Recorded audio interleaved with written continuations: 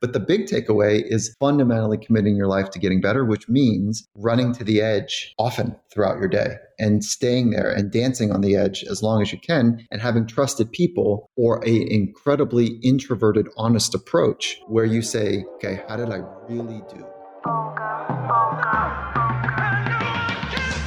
Born in 92 on the block with the Sharks. Come from a different cloth, y'all would get ripped apart. You want it diamond, then you gotta get it in the dark. We dropping nuggets like Carmelo went to Rucker Park. Now we eating from state to state, we scrape the plate. I put my eggs in a basket, took a leap of faith. I took a chance, now we grow and see the impact. Decoding success with special guests, now let's bring Matt. Hey everyone, welcome to the show. Matt Labrie here, host of the top 1% globally ranked podcast in the world, Decoding Success. Really excited to have you here rocking with us, whether you are a new member of our incredible community or someone returning. We are welcoming everyone with open arms, so thank you so much for being here. And the reason you're here, the reason you're listening to a podcast right now is pretty simple. You want growth. You want to level up. You want to expand your horizons. Essentially, you want to be able to master your life. So you're in no better place, and there's no better person that's joining us. You just heard from our incredible guest, our friend Dr. Michael Gervais, a high-performance psychologist, author, and one of the world's leading experts on the relationship between the mind and human performance, what we put out into the world. Now, over the course of a 20-year career working with world-class performers and organizations, Michael has developed a framework for the mental skills and practices that allow organizations, teams, and individuals just like you and I thrive in pressure-packed environments. Now, just to give you some insight, Dr. Gervais has worked with some really incredible individuals, so what we're diving into today is super applicable, and it works. I'm talking about Super Bowl winning teams, the Seattle Seahawks, world record holders, Olympians, MVPs from not just one major sport, every major sport, internationally acclaimed music artists, Fortune 500 CEOs, the list goes on. So like I said, what we're diving into today is something you might want a pen and pad for because it's super applicable and it works. To give you some insight into what we are diving into, we're going to be talking about what life mastery actually is. How to actually define it for yourself versus just taking my definition or Dr. Gervais, getting an understanding of what life mastery is for you, and then finding out how to achieve it. That is what we're walking away from this episode with. But I want to fill you in on one more thing before diving into this. Dr. Gervais loved recording this episode, and by the end of it, he said, Matt, I want to do something with you. I want to do a giveaway. I want to give away my course, Finding Your Best. To give you some insight into the course, you're going to be able to craft your personal philosophy, set a vision, apply and bolster the skills of confidence, optimism, being calm, and mindful. The course is absolutely incredible, so we're giving it away to one person. All you have to do is this. Screenshot that you're listening to this episode on your Instagram story, Twitter feed, Facebook, whatever it may be. I need you to post it there. I need you to tag Dr. Gervais, which you could find his handles in the show notes of this episode, and myself, so that we're able to track who's participating, and you need to follow us.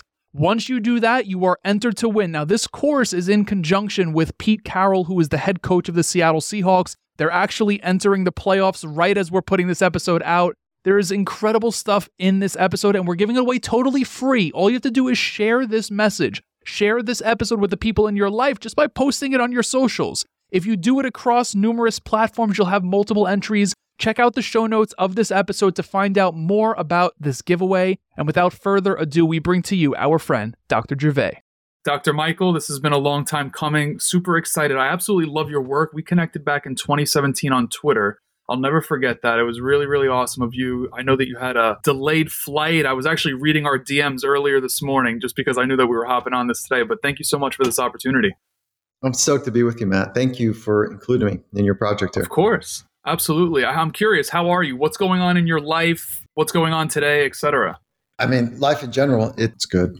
You know, I know that there's a lot of suffering and struggling that's happening in the world. For me, I spent so much of my time being able to prepare for things that go sideways that I feel fortunate that I've put 30 plus works into 30 plus years and to be able to kind of navigate as best as I possibly can. So, I feel blessed about that. And then at the same time, I don't know how to do it otherwise. The future looks bright.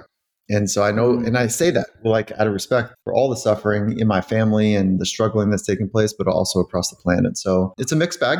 I'm grateful. I'm seeing what's possible. And then I'm also connected to how hard it is for people right now. Absolutely. Now, you said that you prepared for when things go sideways. What did that preparation look like? Was it fully mental? What was it? Yeah, that's it, right? So early days, so as a trained psychologist specializing in sport performance, I didn't get here accidentally.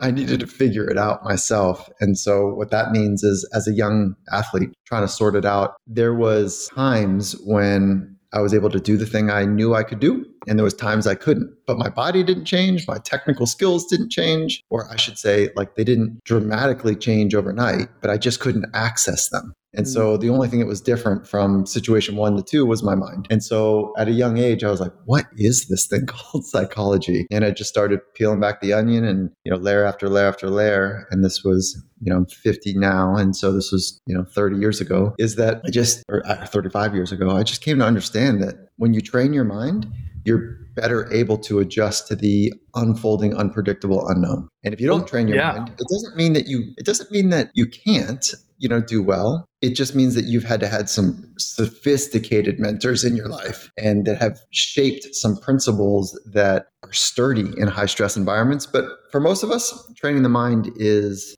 kind of like a prerequisite to be able to do well. Absolutely. Now let's get into details. I believe you're referring to surfing. Is that correct? Oh, Matt, you did your work. Yes. Yeah, surfing was my first.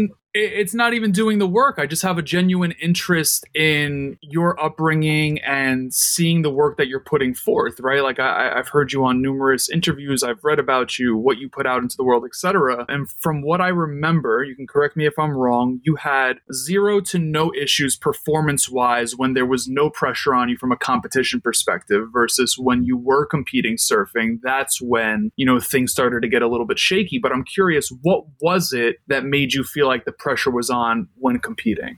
Yeah, so one thin slice that I think is important, you got most of it, is that there's 2 types of surfing. There's what's called free surfing, and then there's competitive surfing. And so free surfing there's a culture to it, which is, it's like there's a core to it. There's a code, which is you just put yourself in a heavy situation. You don't ask if anyone saw it. You don't talk about it. You just put yourself in the heaviest situation. And it's this quiet knowing that you have what it takes. And so I was cool there. Like I could operate in that space. But as soon as there was people on the beach, as soon as there was judges and critics and, people watching and observing and basically critiquing and judging, I was trying to manage that. And I didn't know how. Come to find out, you should never try to manage that. But as a young kid, I didn't know how to focus deeply on the task at hand and let go of the things that I had 0 control over. And so that just took up too much space inside of me and I couldn't access the skills. So that was the difference. That was the only difference, is that people were watching. And then it took me, probably far too long. I know you would have gotten there a lot faster than me on this idea. Is like, what am I doing? Why do I care? Like, why do I really care what they think of me?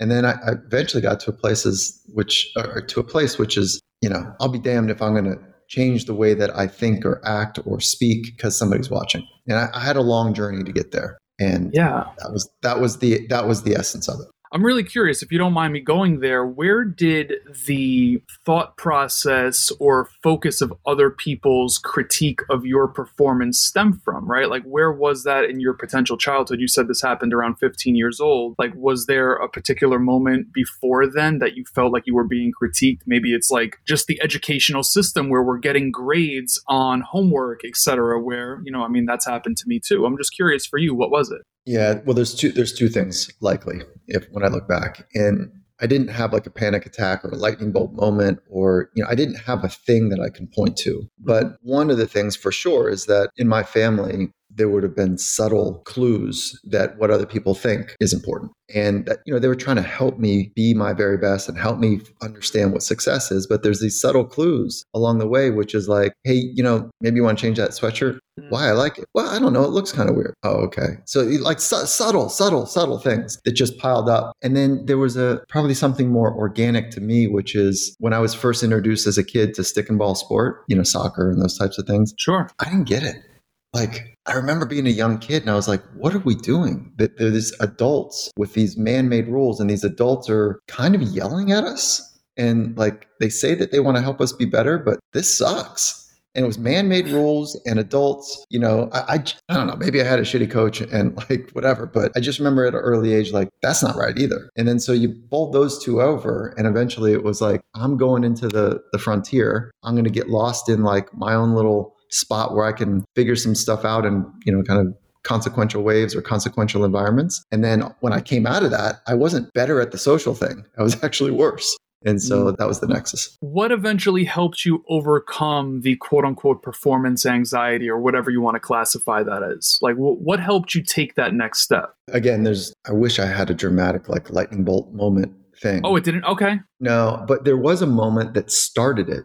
And I mean, the answer to your question is a life pursuit of understanding how my thoughts and emotions work and mapped up against how the best in the world, the science of sports psychology is really the study of excellence in sport and how do the best in the world use their inner life. And how do they work on mastering their self? And so, it's a life pursuit. But then, I did have a light bulb moment in when this whole thing kind of kicked off as an origin story is that I was surfing. I was in a competition. And again, I was like 15 years old. And I was competing against somebody probably a decade older than me. And we surfed all the time with each other. And so he paddles by me in the heat and I'll set the conditions. Like in surfing, there's usually about 30 to 50 people out in the wave. And there's 6 waves every 20 minutes. Okay, so scarcity is a thing and you got to be aggressive and on it. And everyone thinks surfers are like these laid back, whatever. Like you got to be on it. It's a precious resource. And if you miss a couple of those sets, as they're called, you're sitting out there for a couple hours, like not really doing anything except sitting. So he says, and so now we're in the competition mode. There's only 3 people in the water. It's like 6-foot conditions, perfect glass out. It's like a playground. And there's only 3 of us in the water, like I said. And he paddles by me and he says, Gervais, I see you surfing all the time. He goes, and he's looking at me like, you're a mess, dude. And he says, you just got to stop worrying about what everyone's thinking about you. And I thought, are you fucking kidding me? Like, how does he know? How does he know what's in my head? And like a good competitor, he just paddled off, and I don't even remember where he went or what he did because there's this moment inside of me. I was like, that's right. That is right. So what am I going to do about that? And then, so the obvious was to kind of flip it. Well, let me think about how I want to feel. And so it was that. Like I knew I didn't want to think about what they were thinking. So how did I want to feel right now? And I just started imagining, loosely using my imagination to figure that out. And that was like this one little light bulb moment that still sticks with me that was an impetus to say, okay, the way you think matters. Yeah, I want to ask a question. And the reason I'm going to ask you is because I know that you've been around, the highest of performing athletes in the world. This might be an arrogant question, but I'm going to throw it out there for the sake of it. Why are some athletes, or let me not even say athletes, but why are some people able to focus on solely the mechanics and have success versus other people that have to focus on the mechanics and the mental? Okay, so that's a cool question because I disagree with the framing of it. Okay. Is that what I would say is my experience is that the half percenters, the ones that are far different than the rest of the pros. So to be on an NFL team and to be on the bench, you're still extraordinary. Like the level of talent there is. And same with the NBA, same with NHL, same with baseball. So my experience is that the half percenters they are working to master everything that's under their control. So they're all in on working from the inside out, their mind, if you will. They are all in studying how the greats work, how they can refine small little movements, from the technical and physical side. For the most part, there are some freaks, that they roll out of bed, grab a 5th of scotch, a burger, roll into practice, jump 42 inches, run 440 flat. Like there's freaks in the world. So, but for the most part, those very rare special ones, they're all in. And there's an honesty about them that they are working to get to the truth of what's holding them back, what they're great at. There's an honesty about them. Okay. Now, if you come into let's say the top 5% in the professional or elite sport, there are some where the physical game comes easier than the mental game. There are some that the mental game comes easier than the physical game. So it's not that they don't invest in it. It's just a little bit easier, right? And so it's like let's say that you are really strong, okay, and I'm really flexible, which I'm not. Let's just say that, and then you and I are going to go we're on this fitness kind of thing together, and you're like, hey, let's go hit some weights. And I say, I think we should be doing something like we should be doing some mobility or some flexibility stuff. Now that's just you and I going to our strengths. So what the greats do is that, let's say you're really strong, okay, you lift weights, and just by looking at them, you put on, muscle, right? That you would say to me, this is if you're in the half percentage. You're like, hey, Mike, let's go work on some flexibility. Show me what you're working on. Like, how do you get that range at the end? So it's not just like completely double down on my strengths. It's not just that. It's like this curiosity about how can I learn from you and you and you and you. Now, let me pause that for just a moment. The half percenters also wear people out. What does that mean? You might want to have them over for dinner once, but it is about their mission and their purpose. Mostly in elite sport. And so they wear people out because they are relentless. They are uncommon with the way that they focus on getting better. And so you'll sit down at dinner and all of a sudden it turns around, not about them, but it's the focus is about them getting better or figuring something out. And so they're holding court, but they're holding court in a way because they're trying to unlock something. And so that for many people, that's tiring. It's a bit exhausting. Okay. So if you kind of slide your way to the bench in pro sport, most of them have the physical and technical skills. They have them. They've worked on them, like they're good at them, but they haven't quite figured out, just like I was when I was a kid, how to unlock it on command. So that's where you see some folks saying, hey, I want more from the sports psychology. I want more. I want to unlock it. So the rare ones at the upper percentile, they are relentlessly trying to unlock everything. The middle of the pack, they're more relying on their physical and technical, and they have enough psychological skills. And so the extremely hungry on both ends are saying, they're leading the way and saying, listen, there's only 3 things I can train. I can train my craft, I can train my body, and I spent 20 plus years doing that, and I can train my mind. Show me. So the hungry are leading the way, and they're about 10 to 15 years more advanced than big business, or call it the rest of us that are not in elite sport. So they are 10 to 15 years ahead in practices and really wanting to get after it. And I'll stop after I say this, is that something in sport that is really important, especially big sport, like elite sport, that's really important to honor, is that they fundamentally organize their life to get better every day. So that the structure of their day fundamentally is to put themselves at the edge of their capability, figure out in an honest way what's working, what's not working, have other adults and their peers look at them and watch them and offer them a suggestion or an eye roll. And so they fundamentally organize their life to get better, which means that they're right in this vulnerable state far more often than most of us are. And that's how they get better. So that's a very important insight, is that it's not just that they're born a certain way. It's that they fundamentally organize their life to get better at the most rapid clip that they possibly can. And the whole community is focused on that as well. Coaches, peers, admin, whatever it might be. Yeah, I appreciate that elaboration. Like I said, it could have been a potentially arrogant question because I'm not necessarily inside any sport organization or a part of a team or whatnot. And I just look at people like Jordan, right? For instance, probably the greatest basketball player we'll ever see, debatable, of course. I personally think he's the greatest. And I see stories, documentaries and whatnot, where after games, he's not going to put up more shots. He's going to smoke a cigar and sit at a casino and gamble and whatnot, but he's getting out on the court the next day and he's clearly the best one out there. It's not to say that he doesn't have bad games, but,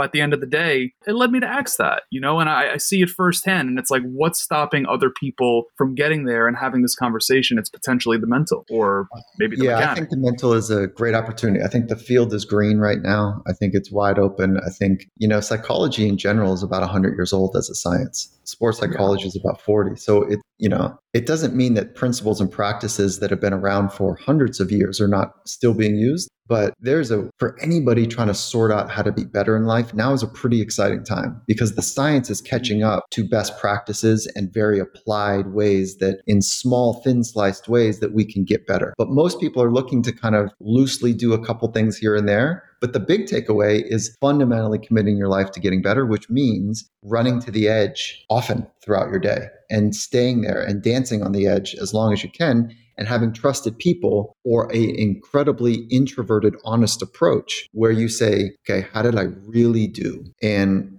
in business, nobody's critiquing the email I sent or didn't send. Nobody's critiquing the call that I had or didn't, or the tweet or the text or whatever. Like, I don't really know I don't have great feedback loops in business to know if I'm doing well. Sure. And so even in this conversation, I'm making it up as I go. So I think, Yeah.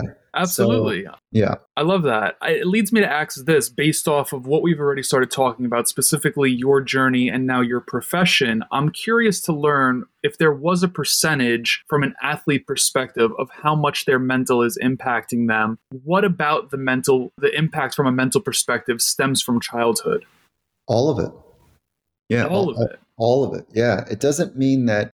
But it doesn't mean that we're stuck with it. So the way that it's a cool question, because the way you framed it is, let's oversimplify kind of the inner experience here. We've got a brain and a brain stem. And that's the brain is 3 pounds of tissue that sits in the skull. And if we thought about it, that as the hardware, right? Again, I'm oversimplifying. The most complicated ecosystem that we understand really is this human experience. But so you got this 3 pounds of tissue that sits in the skull. You got a nervous system that comes down through your spine, goes out to your muscles, and then kind of feeds both directions from the outside world in and back up to the brain, from the brain down and out. And then we've got our mind. And the mind is like the software that's running that 3 pounds of tissue, the hardware. And so early childhood experiences certainly are shaping both the hardware and the software. So in psychology, we're interested in both. But more particularly, let's just talk about the software. So early life does shape software. And so what is software? It's the way that you make sense and meaning of the world around you, your experience in the world around you, and the way it feels to be you. So that's really what our mind is doing, is like it's trying to sort out, like, how should I be thinking about what's happening? And psychology in general, if we just thin slice it, the thinking part of it is really important. And guess what? Age 0 to 2, you sorted out, and so did I, if the world is safe. It was baked. Your level of trust, your water table of trust, if you will, was baked by the age of 2. Whether your parents, caretakers came and got you when you cried, and if you said, oh, I trust that when I say something or cry, you can't speak yet. But when you're crying or making fuss about something, it's immediately taken care of. You're like, oh, I actually have agency and I have agency. I can influence my world around me. And you know what? I don't have to live in pain, and I can trust that people are coming to get me. So the level of trust of others is baked by the age of 2. How about that? So when and that's one very small little thing, but that's why when we say, hey, what'd you think of her? Or what'd you think of him? And then oftentimes we'll go, I don't really know, but I just get this feeling like, I don't know, I'm going to watch my back on with him. So it like almost escapes words, because our assessment of trust of others was baked before we had words, pre-verbal as it's called. So anyways, we fast that forward, and your parents are saying things to you as a young kid. They're giving you experiences. They're shaping your psychology to their best ability. And then your knucklehead friends are shaping your psychology. And then, whatever magazines you're watching or websites you're watching or TV shows that you're in, movies and that's all shaping your psychology. The music you listen to, the lyrics you vibe with, that too is shaping your psychology. So it's almost like your psychology, if left unexamined, is a bit like a junkyard. You turn the corner and there's something cool that pops up, like, oh, that's how I'm going to think about this. You turn the other corner, you're like, oh yeah, it's a bit like a junkyard experience. So that is what's awesome about psychology, is that you can change your software at any time. You can upgrade it at any time. All you got to do is go inside, get honest, work with a trained professional, a guide, a psychologist, I would be biased to say, or somebody that holds incredible wisdom, and they are solely focused on helping you get better. That's kind of the blessing and the agreement as a psychologist to a client. And go to work. And I'll tell you what, that work is awesome. There's so much freedom on the other side of that work. And when you go into the dragon den and do that work, you will meet your dragon. Yeah. And it's not always pretty, I'll tell you that. But there's so much freedom on the other side of it. And so, I don't know, that's maybe a couple ways to think about it, is that it's the programming of your software, and you can upgrade it anytime. It does take work, though. So I have to ask you, why do experiences and how they're interpreted differ from person to person? So for example, what I'm asking, you and I, we might not live the exact same experience, but you mentioned the age bracket of 0 to 2 years old, where we're learning if the world is safe. Your parents nurtured you perfectly. My parents didn't. And this is just an example. But, I'm sorry, let me backtrack. Both of our parents nurtured us perfectly or didn't nurture us perfectly, but we interpret that differently. Why does that happen? Oh, I know. It's confusing. I don't think that there's an easy way to say there's one answer here, because we've got genetics. So we have predispositions of our genetic coding. We've got epigenetics, which is the way that all the other things that have been happening are turning on or turning off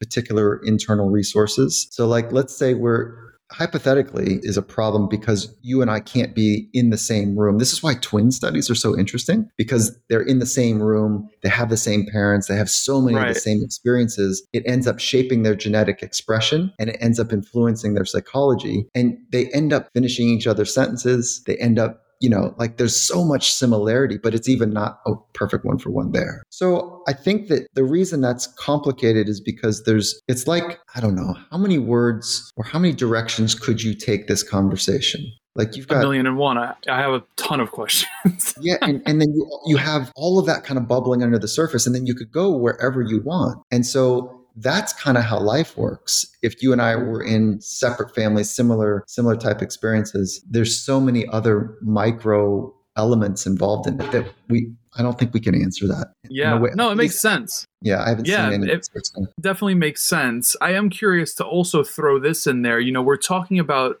buckets of age, 0 to 2, whatever they may be. I'm curious to learn from your work, your studies and whatnot, what age grouping do you feel like has the most impact on performance? That's a cool question too. I like how you're working, man. I appreciate it. Yeah. I don't think there's what's called in science and developmental science, there's sensitive periods and there are critical periods. Like if your hearing is compromised at a young age, it's not a sensitive period, there's a critical period there for you to be able to have a tonal appreciation for the way your voice sounds. And so there's like a lot of examples, but I'll just stick with just this one for a minute. So that's like a critical period. If it doesn't happen at an early age, it's kind of like you lose it if you don't develop it earlier. And then there's sensitive periods where if you don't get it in, let's use sport. Let's go back to sport. If you don't do rotational sport stuff at a young age, it's harder to pick it up post-puberty. Sure.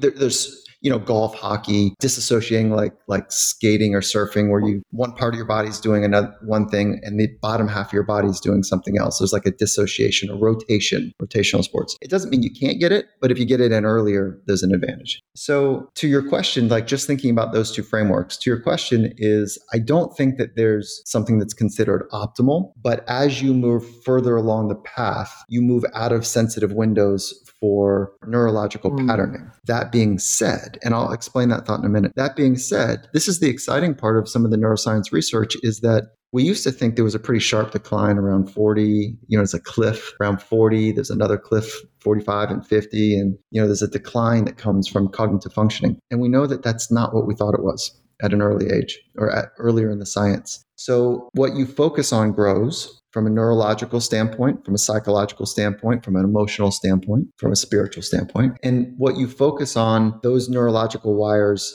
they hang together. And when the neurological patterning becomes familiar, it becomes easier to do. So when you're early and you're thinking about getting a golf swing, you're getting your brain and your body to line up, and there's not a whole lot of competing noise, right? You're laying the tracks without like old habits, let's say. This is why if you're starting something at 6 or 3, in some cases, or 9, you're not competing with old patterning. Now, if you pick up a golf club at the age of 26, you've got 20 some years of patterning that you have to override, shift, change, manipulate, create a new groove for. So it becomes harder to do, if that makes sense. So I think that the best way to think about it is you're working at a deep level to rewire, and you're rewiring patterning, literally brain pattern recognition, to be able to do something well. And this is why the research around deliberate practice is so important, is because if you practice in a sloppy way, you're grooving, you're patterning in a sloppy way. If you practice with precision, then you're grooving with precision. And one of the ways to practice with precision is this uncommonly deep, nauseatingly so focus.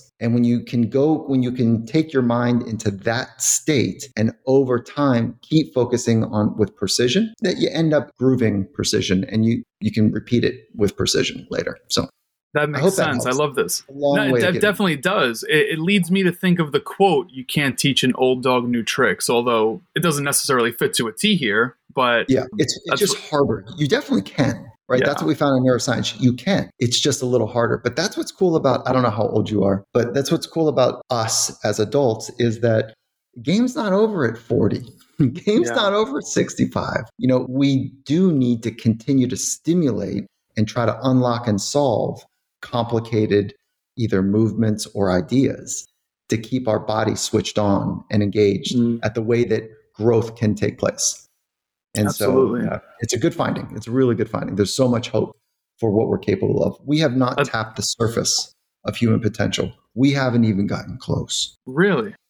Oh yeah, not even close. Now, when you say human potential, are you talking on all fronts, physical, mental, etc., or specifically in one area? Yeah, what we're capable of, we are not even close. That's interesting.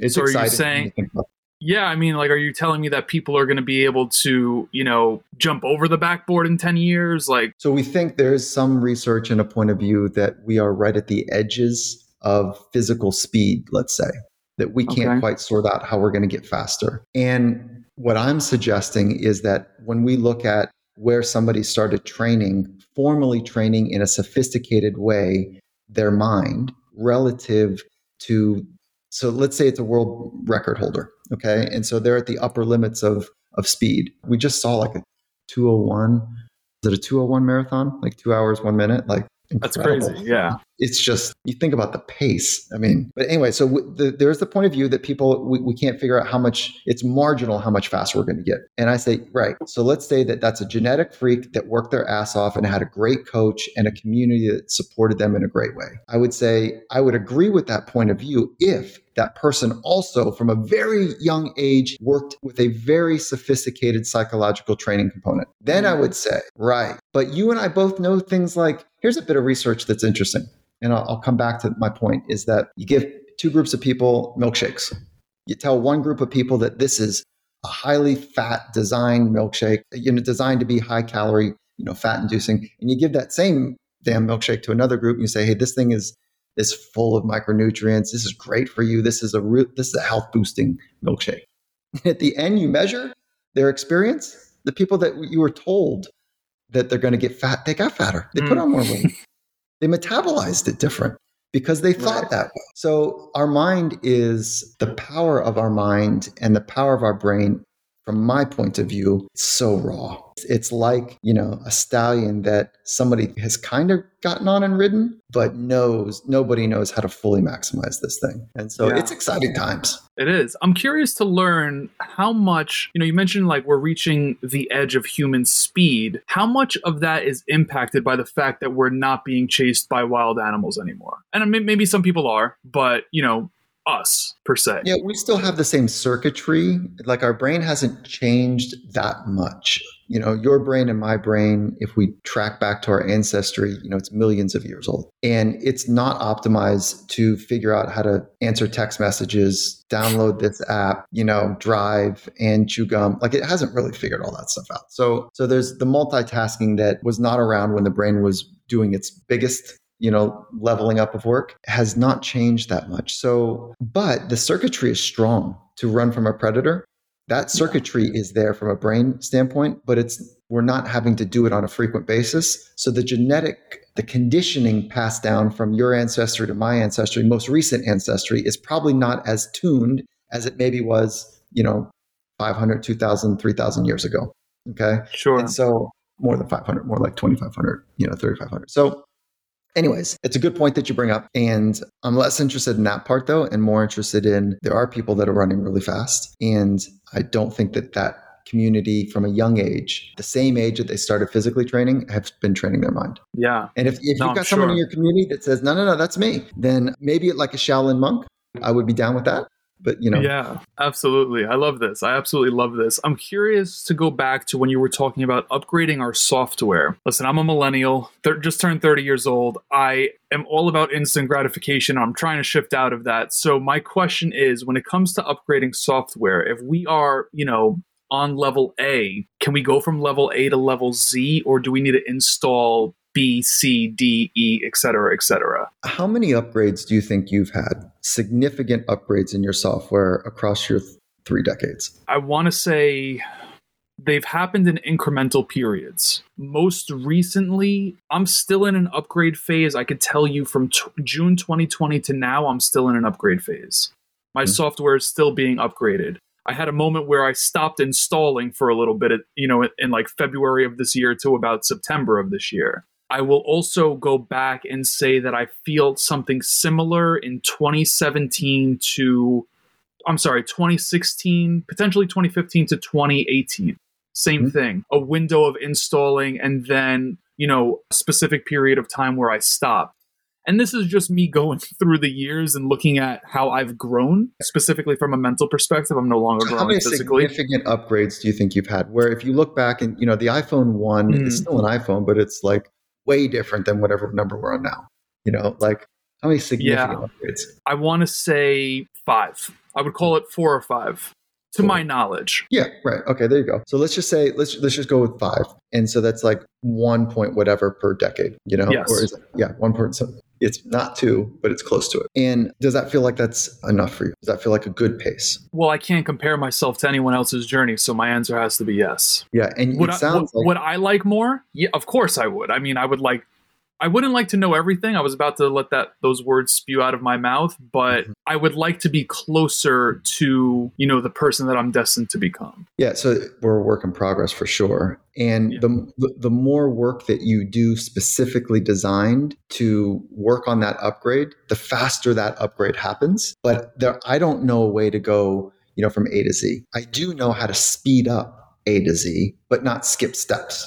So I haven't found that I have a disdain, and that's a strong word because it's a deep concern is maybe a better way to say it.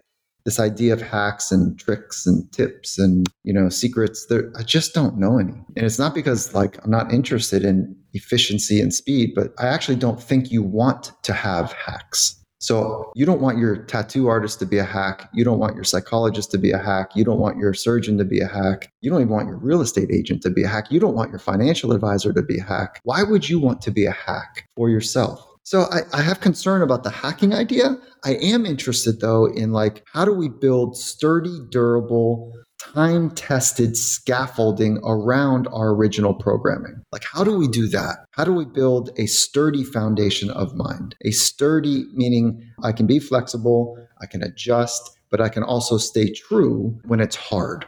And that's the psychology I'm interested in. So how do you do that? It's just like anything else. You work with a professional. Yeah, I keep saying that. But you be exposed to communities that are doing deep work rather than flimsy surface work. And so when you do flimsy kind of surface work, it just doesn't hold up in deep waters. And I come from the maritime world, and we don't pray for calm waters. That's not what it's about. We pray to test the strength of our anchor.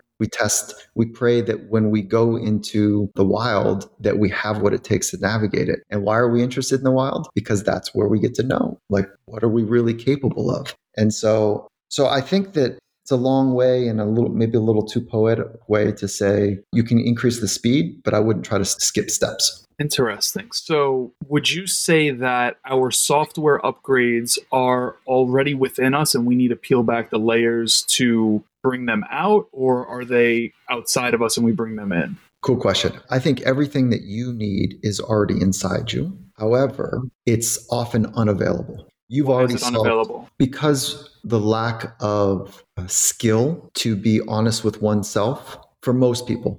Maybe you're different, but the inability to be honest, the inability to see and feel and have somebody or something challenge you. So oftentimes we don't truly know who we are until we're in an environment that forces us to square up with how we're responding. And so that environment can be a loved one. That environment can be an exacting environment. That environment can be Mother Nature. And so that's why I was attracted to Mother Nature at a young age, because she, to overuse the metaphor, she didn't care. She's doing her thing. And if you're not in rhythm, you're going to leave the experience scared shitless, right? Because if you can't figure out how to be in rhythm with yourself and with her, it's a terrible dance. And so it's the environment that allows us to square up and to get to the truth. And so, but you've already faced hard decisions, difficult experiences, emotional heartbreak. I hope you have. You've already experienced feeling like a fraud. You've lied, you've cheated. You've already faced shame and guilt and things that seemed impossible, and you figured them out. You've already had the joys and the riches and freedom to to play in, in life the way you want to. You've had a full experience. Likely, most people have. And so it's already in you. And that's why we need environments and people to hold us honest, to examine, how do I work through this? What's dangerous, I think, Matt, is when people say, you know what, I think you should, and then they go rattle on some bullshit. I think that's really dangerous. I think it's dangerous. And so it can be. Yeah, I think it's dangerous. And so I've been fortunate enough to have some deep mentors in my life that have taught me that, and they ask better questions than anyone else in my life. Yeah. Are you wearing off-white? You're stylish. Yeah, how about it? What do you like? I just noticed it. I'm looking at the logo. You're like, listen, this nerd actually enjoys a little bit of fashion. I love it. I'm curious because when I think of your name, I think of the word mastery, right? I think you've literally attached that to your brand quite well. So I'm curious, what is mastery to you? Thank you. I'm going to not be esoteric for a minute, and then I'll hopefully I can go there with you, is that mastery is a deep command of self and craft to be able to artistically express on command. Okay. And so let's play it back. Deep command, and to be able to artistically express anywhere and everywhere. And so the artistic part, we could pull that open and what does that mean? And command, what does that mean? So both of those I have the highest regard for, command and artistry. And so if you think about, I'll give you an example. One of the projects I worked on was with Luke Aikins. And Luke Aikins is regarded. Oh, here's a fun way to think about mastery too, is game recognizes game. You know that, yes. That idea. And so when somebody is masterful at something or on the path of mastery, even, by the way, masters don't say, hi, my name is, and I'm a master. They're like, agreed. It's more like, no, I'm trying to figure it out. It's like the black belt who's earned his 7th degree black belt, but is still wearing the same black belt that's turned white. Yeah. My son studies in the arts, and his master is legit, and it looks white. His belt looks white. It's such a. But anyways, game recognizes game is another way to think about it. Is somehow when you spot or see something, and it can be just a glimpse, and you're like, "Ooh, there's something there."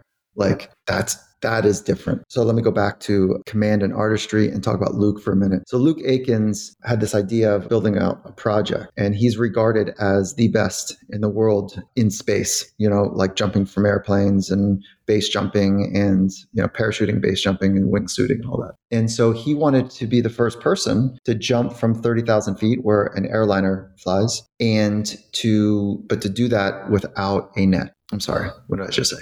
But to do that without a parachute. And to do that, his creative mind was well, let's build a net that I'll land in from 30,000 feet. So when next time you're up in an airliner and you look down, try to imagine hitting something the size of a 2-car garage. I don't want to think about that. Yeah, it's insane. So he and his team built a 16-story net, and you can see all this online. So this is one of the more recent projects I worked on. I've done a couple with Luke, and think about the command of mind to jump from an airplane. Think about the command of craft, the command of his body to be able to put everything on the line. And so I have such regard for those that put everything on the line.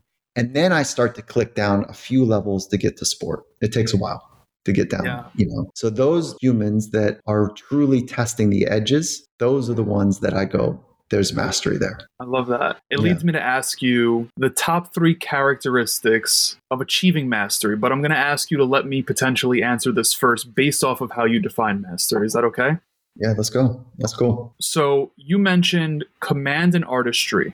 So instantly my mind goes to self-love, which I'm going to consider a characteristic, discipline in regards to command. And then the third, although I don't necessarily have a third written down, I'm going to say desire. How much does what I think those 3 characteristics are align what you think the top 3 are of achieving mastery? Yeah, I would absolutely nod my head to all 3 of those and say, yes, stick with those.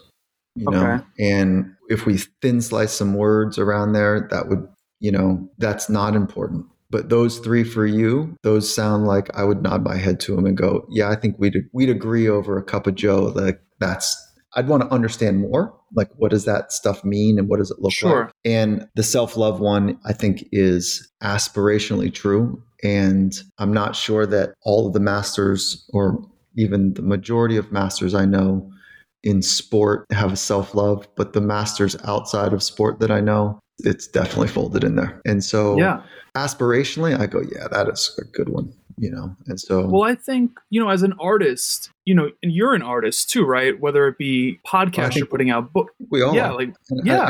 Some are better than others, but I think we all have the ability to express that way. Exactly. And to be an artist, you have to love yourself, and maybe you can love yourself more, but you have to be able to love yourself to put your work out into the world, because you know instinctually that people can criticize what you put out into the world, right? So that's where my mind went with that. Yeah, I think there's an aspirational bit to it. And we might thin slice this one a little bit, because I've been fortunate to work with some artists who, they fill stadiums up in 15 minutes when they announce that they're going on tour, like those types of like mega artists. But I think that there's a neuroticism in many of them, because it requires such vulnerability to express yourself, that to create something net new. Man, I love artistry. I love artists. I think that like the vulnerability required to feel and put words and movement to it, and in doing that in such a pure way that other people feel as well, like that is awesome. So I think there's more neuroticism than self-love, and there's more commitment to something that's pure and true than necessarily like a love of self. But that's why there's so much drugs and drinking too, because it's quite overwhelming, that type of commitment to purity and honesty. And that's why I have such respect for it. And the spiritual masters, I think, when you think about them, even the historical ones, or even the ones that are teaching us that are alive now, I would say, I think that would be ground zero for them. Think about Buddha, Mother Teresa, Confucius, Muhammad, Jesus, ground zero is love for them. Yeah, I love this. I could talk to you the rest of the night. I do need to let you go in a couple minutes. So I want to ask you this, a question you wish more people would ask you and how you would answer it. Yeah, listening to some of your other podcasts, I thought you were going to ask that. And I'm totally blank. Like it's funny, and I don't want to have a bad cop out here, so I'm going to work. But I did entertain this prior to this, and I didn't have an answer even now. But I don't really think like that. And so it's even thinking about it now, it challenges me. Like, what do I wish people would ask me? Because it's a selfish way of thinking. Yeah, it's more like the question that is interesting to them, like not so much the question that's interesting to me. So if you're interested in something and then it hits me, then I'm stoked. Like, so it's not like I wish people would ask me how big my foot is. So I don't know. Like, well, I don't listen. If you don't have anything for it, it's all right. I think the purpose of me asking that question is to ensure that my guest enjoys themselves on this show as much as I enjoy. Matt, I did. Glad. Yeah, I did. I appreciate it. Like it's more the vibe that you create, which is like, hey, how about this? And how about that? And how does this relate? And then give me the space to kind of muse with you. And nothing's scripted. We're just kind of riffing. But I do think a question that I wish I would ask more people is like, if I really knew what you knew, how would I be different? Like, or if a senior leader in an organization knew what you knew, how would they lead differently? Like, I wish I would ask that question more often. And so I don't even know if I have an answer necessarily, but I do think that more people, like, I want to come from a loving, kind, support and challenging place. Yeah. So there's that support and challenge, and the nature of being human is really important. And if we don't connect to that part of us, we got org charts and power rankings, and we got like all these right angles and jail terms that we use in medicine and politics. And like, I don't know, man, like, I think we're pretty off center in how we're treating each other. And so like in my company, we've got a small team. We've got 23 folks that are working on the Finding Mastery mission, which is taking best practices from sport into business. And we don't have an org chart. We're adults. Yeah. And we got, I like that. Yeah, we're adults. And so what do you mean power? What are you talking about? We are all agreeing that we're going to go figure out how to have a fire every night. And so some people are going to get small wood. Some people are going to get big wood. Some people are going to get brush. Some people are going to figure out how to make fire. Some people are going to, get a wind protector. Like, I don't know. We're mission minded, and we are fundamentally not going to have an org chart. So there's no power and structure. Anyways. Absolutely. Yeah. I'm curious, what would someone who knows what you know, or let me reframe this a bit, looking at society right now and the challenges that millennials face per se, whether that be anxiety, whatever it is. I'm just curious, If people knew what you know, what challenges would they be able to navigate better? That it's not as scary as you think to go within and get honest. And when you do that, there's incredible freedom on the other side. And so every investment of being honest within is worth like a tenfold investment on the way you live after. Like, it's a joke. And I love that. yeah. But we got this hyper masculinity bullshit that we've been handed from, the Industrial Revolution and before, like that because you can't see it, we shouldn't be really talking about it unless it's called formal religion. It's like you can't see that stuff either. You can't even see gravity, but it exists because you can see the artifact. You can't see your mind, but it exists because you can see behaviors. And so it's like, it's a joke, really, that we're having to undo some scared alpha male bullshit from years ago saying, harden up, toughen up. Like, you don't need water. You don't need what's this psychology mumbo jumbo? And part of that's the science fumbled early too. So, sure. So that would be one of them for sure. Like, go within and get honest. And the 10X on the other side is ridiculous. I love that. Now, I need to let you go. I'm going to have show notes. We'll have socials, websites, all of that good stuff. But anything we should let the people know about that you might be working on that I don't know about? Tell me, maybe be on the lookout. I just submitted my full manuscript to HBR for a book that's coming out sometime next year. So maybe kind of awesome. Get on, it's on the fear of other people's opinions and how dangerous of a potential constrictor that is. So I'm excited about that. But, maybe Matt, can you take 30 seconds and tell me about your community? Yeah, absolutely. I like to refer to our community as high performing millennials, those that want the most. And this is how I define high performing for our community. Those that want the most out of every bucket of life. And those buckets are relationships, health, spiritual, mental, emotional, physical, career, finances, etc., etc. We actually have a predominant female audience versus male audience, which I thought was different. But yeah, we're just millennials that are trying to figure this stuff out. Yeah, that's cool. So I don't want this to compete. I don't know your business model, but one of the things that we did is that we took Coach Carroll's a head coach in the NFL, and he and I built a online course.